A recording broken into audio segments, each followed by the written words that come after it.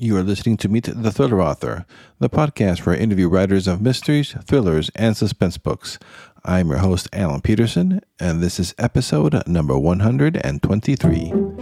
In this episode of the podcast, we'll be meeting Otto Penzler, who is the Edgar Award-winning editor of 16 vintage Crime Black Lizard anthologies, including the Black Lizard Big Book of Locked Room Mysteries, the Big Book of Sherlock Holmes Stories, the Big Book of Jack the Ripper, and that's just to name a few. He is back with a new anthology that has gathered the intel on the world's greatest secret agents declassified in these pages for the very first time. The Big Book of Espionage is out now, and it has it all. State secrets, double agents, leaks. Otto Penzler brings you all this and more with his latest title in the Big Book series. These are great stories from Lee Child and Charles McCary, just to name a couple. He's really pulled these stories from the shadows and into the light for like the first time. So it's really fantastic. Really had a great time chatting with Otto Penzler about his anthologies, about running his iconic bookstore, the Mysterious Bookshop in New York City during this pandemic. We talked about spy fiction, of course, and a lot more. So stay tuned for that interview coming up. But first, a heads up. It's the Black Friday time of the year when just about every retailer out there is having some pretty sweet deals.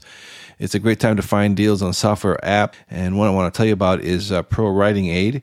It's a fantastic tool for writers, and I've been using it for a couple of years now to improve my writing. It's a grammar checker, a style editor, a writing mentor in one package, and it works great with Scrivener, which is what I used to write my books, but it also works great with Word. It works with my Chrome browser. It's just a really nifty tool. I use it to clean up my manuscript as much as I can before I send it out to my editor. So although for me it won't replace my human editor, it helps me improve my manuscript a ton before I send it off to the editor and a proofreader. And so they're offering a 50% off Black Friday sale that's going on right now, and it runs until Monday, November 30th at 11:59 Pacific Standard Time in the United States. So go to thrillingreads.com/PWA to check it out. That's www.thrillingreads.com/PWA. That is my affiliate link, so it's a great way to support the podcast. All right, here's my interview with Otto Penzler. Hi, Otto. Well, welcome to the podcast. So excited to talk to you today. Thanks so much for having me, Alan. It's a pleasure to be here. Very excited about the work that you've done, the anthologies that you've put together over the years, and we'll talk about those. But can you tell us a little bit about your background and how you got into doing all this, putting these great anthologies together? Well, I've been involved in the world of mystery for more than half a century, and both as a reader first, then as a collector, and then as a publisher for started the Mysterious Press 45 years ago. And then with the Mysterious Bookshop, which started 41 years ago. Getting close to 42, I see. My goodness. Mm-hmm. So, inevitably, if you're a fan and you get to know a lot about a subject, the idea of editing an anthology is attractive. And so I've done that for many years. And then, fortunately, Random House, their vintage imprint, gave me the opportunity to do a big book. The dream of most anthologists is that they would have more room to include more stories that they love. And they gave me the chance to do that. These big books, they're called big books for a real good reason. They're 800 to 1,000 double-column, oversized pages. They're the equivalent of 6-7 real books. And so I was pretty much unlimited in how many stories I could use in one of these books. 60, 70, even 80 stories in a couple of the books. So I get to live my dream by doing really deep digging into a particular subject and do the biggest book I can on that subject. So that's great. So they basically hand you the keys to their archives, or? I use my own archive. Oh, your own archives. Okay. Oh yeah, I collected mystery fiction first editions for more than 50 years. Oh wow! And my library got to 60,000 volumes. 60,000, which is more than you think it is. It's a lot of books. Wow, yeah, I've been a big fan of your work. I had the about the Black Mask stories that that you put together a few years ago, and I think that was like 1,000 pages. It's a big book. It's a big book. All of the books in this series are called big books for a reason. They're really big. Espionage is not quite as big. It's only about 800 double-column pages, 8 by 10. So it's only the equivalent of about 6 books, not 8 books. And so that is your latest book is called The Big Book of Espionage, and that comes out on when's that coming out? November, right? Oh, it comes out tomorrow. It's November, and I think it came out.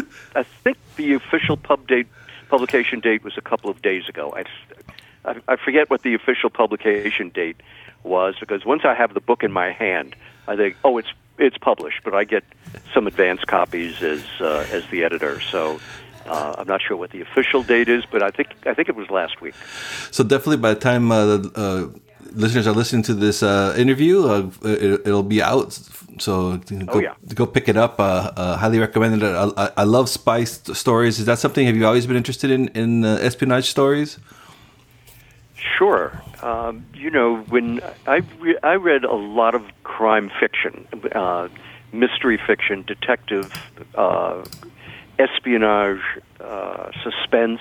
It's all part of the world of mystery, the way I define it. So I've been reading spy stories for a very long time, because I also liked adventure stories when I was a lot younger, and a lot of those stories overlap some of the same writers, like John Buchan, for example, who wrote the 39 Steps. It's kind of an adventure story, but it's really also kind of an espionage story. And there are quite a few stories like that, which I really enjoyed and still do. And so can you tell us a little bit about the Big Book of Espionage? When did you get the idea, and how long did it take you to put this all together? Well, once a year I deliver my book. In October of the year when I've finished a book, I deliver it to my editor, and we have lunch. It's a very civilized world. And at the lunch, he'll say, "So do you have an idea for the next book?" And I would give him my idea for the next book. And he'd say, "That sounds great." And then I would get a contract, but I would start reading immediately. The books take a year, because I read 3, 4, in some cases 500 stories to come up with the absolute best stories to go into the book. And, I've had lots of ideas for the stories. I did a big book of Sherlock Holmes stories, a big book of pulps, a big book of Jack the Ripper, a big book of locked room mysteries, big book of Christmas mysteries. So, once a year I come up with an idea. And the idea this year was that I would do espionage, spy stories. And that's the book that has just come out. And I see an amazing lineup, and some I can, Ian Fleming, of course, and Eric Ambler, but I see you also have stories from like Lee Child, so that didn't strike me as him writing espionage stories. He didn't write a lot of espionage stories, but he wrote one.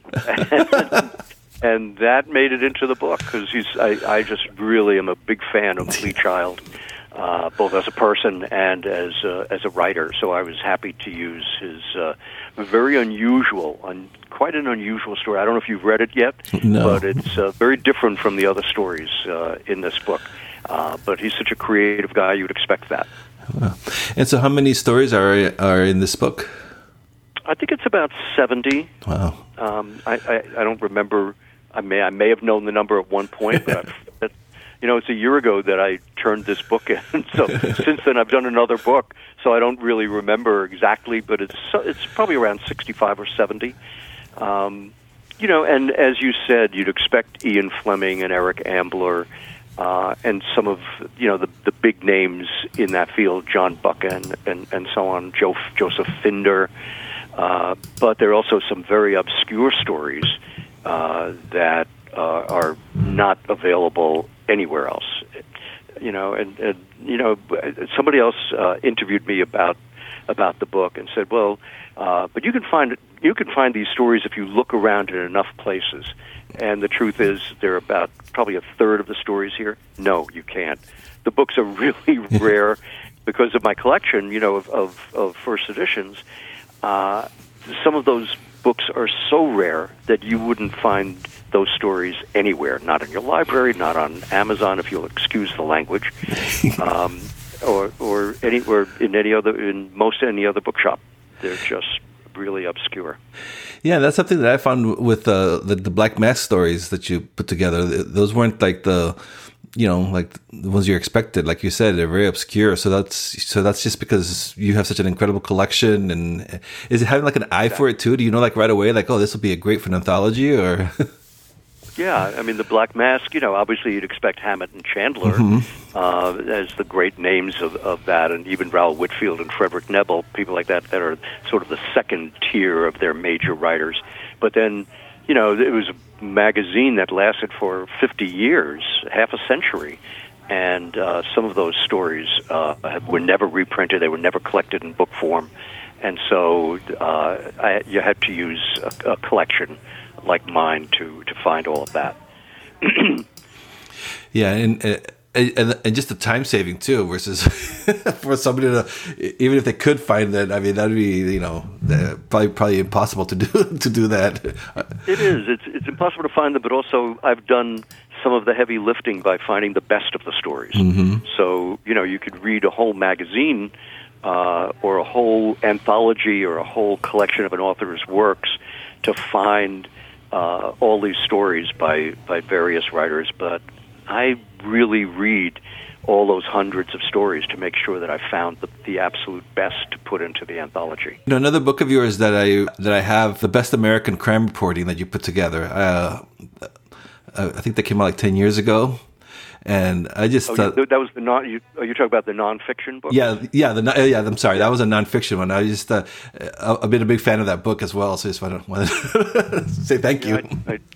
I did. Thomas H. Cook and I did 9 of those together for Random House and for Harper, and unfortunately, we love those books. We were really proud of them, and I thought they were just great books. But they really didn't sell all that well, and so they stopped being published. That's too bad. Yeah, because I remember seeing them in the library, and I was like, oh wow, because I knew you and your anthologies, but just to getting ideas and stuff or stories, I thought it was just a great resource book for writers. Yeah, there were some really great stories in there. There are great journalists working in America who dug into crimes, either contemporary or historical, and we did a lot of reading in some major magazines and newspapers, which you'd expect, but also some very obscure little magazines to find those stories. But the espionage is a little bit more accessible, especially since in the contemporary writers, they're all writers I read, so I know all of them. I mean, I think the greatest espionage writer that America ever produced is Charles McCary. And there are 2 Charles McCary stories in this. He only wrote 2 short stories, but they were both absolute masterpieces. And I think they're both actually the 2 best stories in the entire book, even in a world with Somerset Maugham and Ian Fleming and Lee Child and Joseph Finder and others. Yeah, I have to check those out. I haven't read his the stories from his, so I'm looking forward to reading those. And he wrote the Tears of Autumn, which was a big New York Times bestseller, and it was his view of the Kennedy assassination. And Carey was a CIA agent, an undercover for many years, and knew a lot. And when I read The Tears of Autumn, which is arguably the greatest espionage novel ever written by an American, I asked him, I said, is any of this true? And he said, yes. I was like, whoa, I got chills when he said that. Because you'll believe it. Everybody has their theories about who was involved, how many people were involved, who was responsible. Was this just one crazy Lee Harvey Oswald, or did he have support? Were there other people who put him up to it, and so on? There are so many theories about it. And when somebody reads The Tears of Autumn, you walk away from that saying, "Oh, I bet this is exactly what happened," because it's so well done and so realistic. And the lineup here, like we already touched base here, Ian Fleming, Eric Ambler. What are some of the other names? I see Jeffrey Devers in there also. Yeah, well, there are people that you might not even expect to see in there, like Sarah Paretsky. We're not used to seeing too many women write mystery fiction, but she wrote a brilliant story that's in here. James Grady, who wrote 6 Days of the Condor. Oh, yeah. There's a Condor story in here, the same character. Jeffrey Deaver, who's a frequent New York Times bestseller, is in here. Earl Stanley Gardner, who we usually associate with Perry Mason. The Perry Mason series is the best-selling series of mysteries ever written by an American. I think he's second to Agatha Christie worldwide for the number of bestsellers that he's had, the number of books that he's sold. But he wrote an espionage thriller. O. Henry. Who would expect O. Henry to have written an espionage novel, a spy novel? But he did. Arthur Conan Doyle. He has a Sherlock Holmes story that is a pure espionage novel, a story rather. Oh wow, that's so it's a great lineup. Some of these there's so many good stories here. Stephen Hunter, he's a wonderful writer. With a great character named Bob Lee Swagger, known as the Nailer because he's a sniper who always nails the enemy. And he wrote a terrific World War II story in here called Citadel. So it's I admit I'm very proud of this book. And were you always a fan? Like before you even got into the growing up, before you got into the book business, were you always a fan of mysteries and thrillers and spy stories? Strangely enough, I wasn't when I was a kid. I was reading a lot of nonfiction as a kid, which is unusual for 10-year-olds to be reading about animals and to be reading about space and things of that sort. I read a lot of science fiction. I really didn't read mysteries until I graduated and came back to New York, and I was an English major. And so, when you're an English major, you read Joyce and T.S. Eliot and the Russian novelists, and all those things that really require deep concentration. And when I get back, I was always a reader. When I got back to New York, I wanted to keep reading, but I also didn't want to hurt my head for a while. So I thought, I've never read mysteries. Let me read mysteries. And I started and fell in love with them. At first, I started as so many people did with Sherlock Holmes, and then went on to the big names like Agatha Christie and Ellery Queen and John Dixon Carr. And then I read Raymond Chandler and Dashiell Hammett, and I realized this is real literature. It's really literature. It's not just about puzzles. It's about beautiful writing and about great characters and dialogue, people saying things in a way that you'd never heard them say it before. And I became really devoted to mysteries, in my early 20s, and then continued. I kept reading, and I started collecting, and one thing led to another. I started a publishing company, and I opened a bookshop. But it really came from just the love of reading. That is what impelled me to make my career mystery fiction. And the Mysterious Bookshop, that's well, hopefully now with the pandemic, how is your bookstore doing okay? Are you open again? How's that? Did that affect it? Well, it hasn't been helped by the pandemic, I can tell you that. In New York City, we were forced to shut down.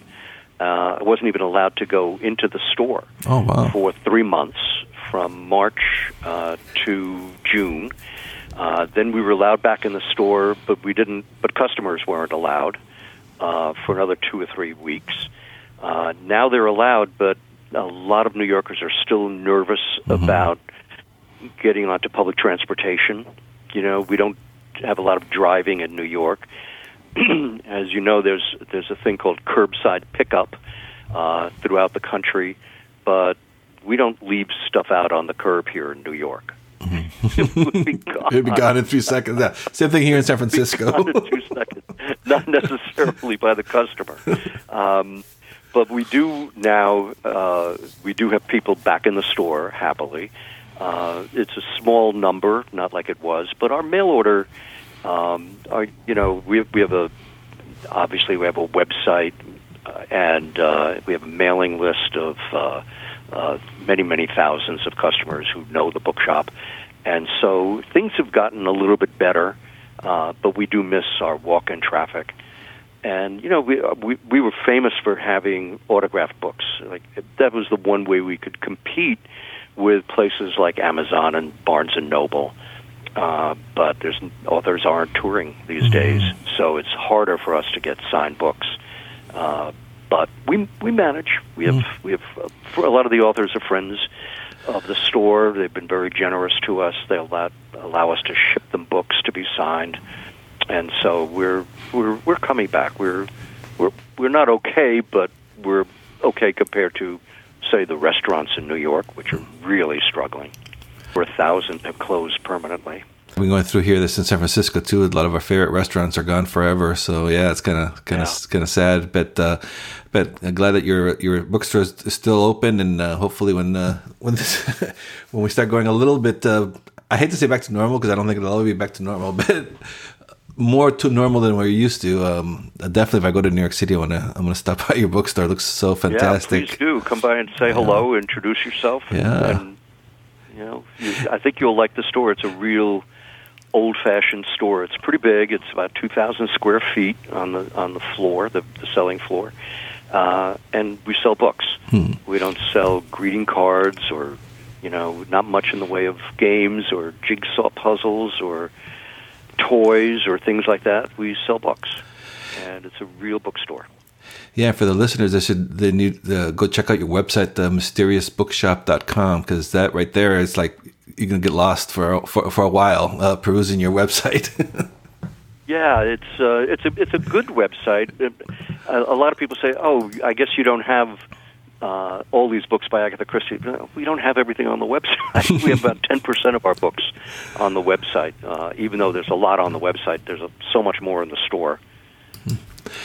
And it's hard to get, and we have so many rare books and out of print books as well, and it's hard to keep those up on the website because people buy them, and then they're gone. It's not like books that are in print. Yeah, I was just seeing that. I was perusing the site before, and I was seeing that. Yeah, you had like a limited edition from Lee Child and Michael Connelly, and that's kind of amazing. How does that?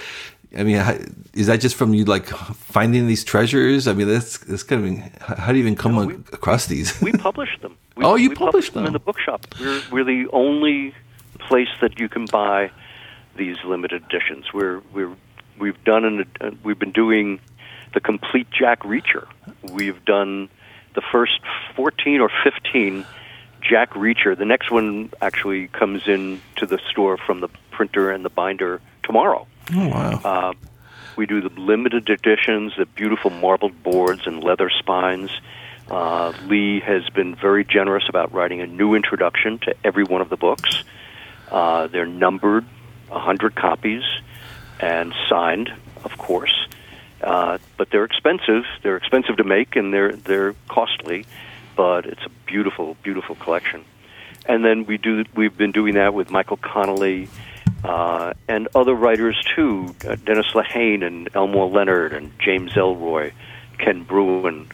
So we publish limited editions, have been publishing limited editions in our store for about 15 years. And they're available only here. We don't sell them to Barnes & Noble or Amazon or other chains.